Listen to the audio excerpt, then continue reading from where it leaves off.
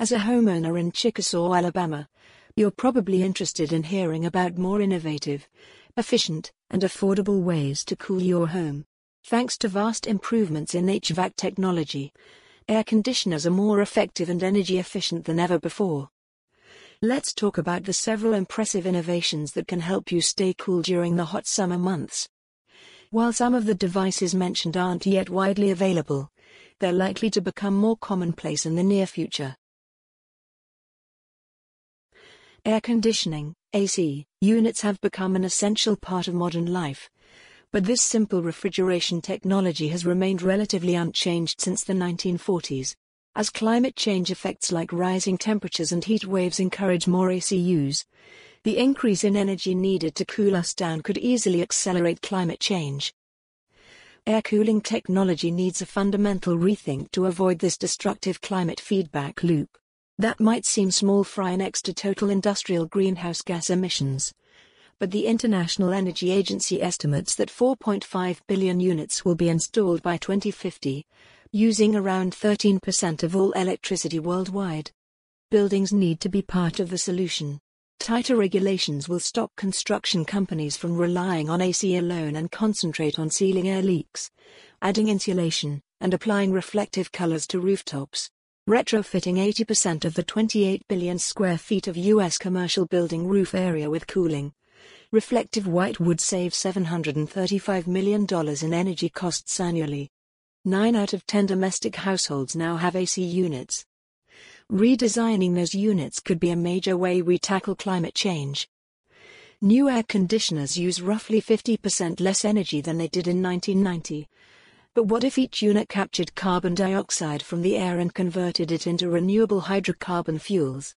Research published under the title of Crowd Oil Not Crude Oil suggests just that. Chemical engineer Roland Dittmeyer says the system will take carbon dioxide and water from air, extract hydrogen and then turn it into liquid synthetic oil. Wells of oil then provide individual buildings or neighborhoods with crowdsourced carbon-free energy. Meanwhile, the World Economic Forum suggests that increasing energy efficiency and improving AC performance will massively reduce emissions. Manufacturers are creating hybrid technologies that transfer heat between semiconductors or use magnetic fields, which perform 4 or 5 times better. In hotter developing countries, the need for improvements is stark.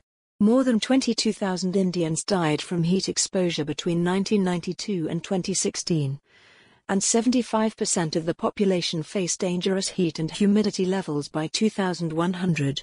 So the Global Cooling Prize was launched, attracting more than 1,600 engineering teams with a prize worth at least $1 million to the winner. Finalists have come up with solutions that reduce or remove entirely harmful hydrofluorocarbon, HFC, refrigerants from air conditioners. Alternatives include using low-cost solid-state non-toxic plastic crystals and a moisture storage battery assembly that dries the air first, making it easier to cool. Another improves compressor and heat exchanger performance and has an inbuilt solar panel to power it. The reality is that older units will not cut it, and programs to reduce HFC are aiming to shrink their use by 80% by 2050, reducing emissions equivalent to 140 to 290 billion tons of CO2. Alternative cooling technologies such as ground source and dual source heat pumps that draw on ground and air temperature exchange to cool buildings are also increasing in popularity. In winter they warm buildings using ground heat, and in summer they pump heat out of buildings into the ground and surrounding air.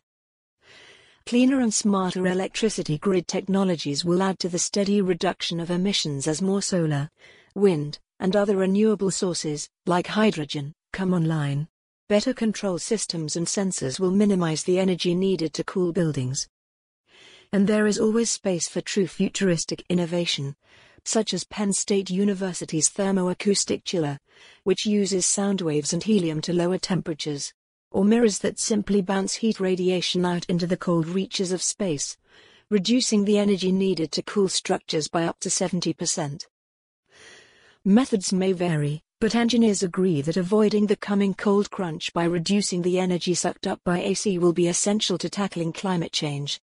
Last week, Californians got a reminder of one of the most vexing paradoxes of global warming.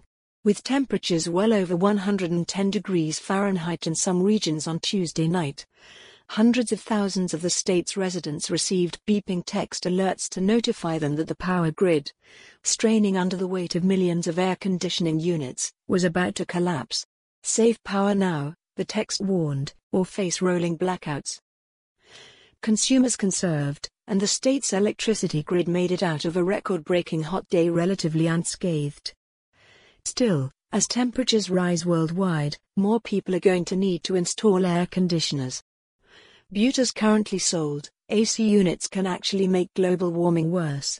On hot days, they suck tons of electricity from the grid, and their chemical refrigerants can accelerate global warming. This is why researchers and startups are hoping to create new, cutting-edge AC units. AC technology has seen only incremental improvements over the past 100 years, said Ankit Kalanki, a manager at Third Derivative, a climate tech accelerator co-founded by the energy think tank RMI. There has not been a step change in innovation. The good news is that companies are hurrying to develop more efficient ACs. The question is whether they will be ready in time. Current ACs are not going to cut it. Over the next few decades, the global demand for air conditioning is expected to skyrocket. According to the International Energy Agency, the number of AC units in buildings across the world should reach 5.6 billion by 2050, up from only around 2 billion units today. But unless air conditioning gets an efficiency revamp, all those ACs are going to put unprecedented strain on the electricity grid. Air conditioners and electric fans already account for approximately 10% of electricity consumption worldwide. On extremely hot days, AC efficiency drops, as the units have to work harder to move heat from indoors to outdoors. During a heat wave, millions of people come home and turn on their ACs at the same time, somewhere between the hours of 4 p.m. and 9 p.m. When that happens, air conditioning can account for a whopping 60 to 70% of electricity demand, and shake grids like California's. Meanwhile, the key component of modern air conditioner chemicals known as refrigerants has been the bane of the atmosphere for decades. ACs work by exposing a liquid refrigerant, a chemical with a low boiling point, to hot indoor air. That heat causes the refrigerant to evaporate into gas, cooling the air.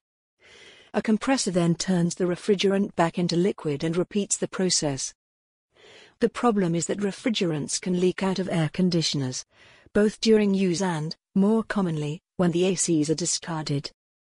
Early ACs were largely made with chlorofluorocarbons, or CFCs, which were responsible for one of the first truly global climate anxieties, the hole in the ozone layer. CFCs were phased out by the 1987 Montreal Protocol, an international treaty to counteract ozone hole depletion, and eventually replaced by hydrofluorocarbons, or HFCs. But HFCs have their own problem. They are greenhouse gases that, in the short term, are thousands of times more potent than carbon dioxide. An amendment to the Montreal Protocol has HFCs set to phase down dramatically by the mid-2040s. In the meantime, however, they're still contributing to global warming. The next generation.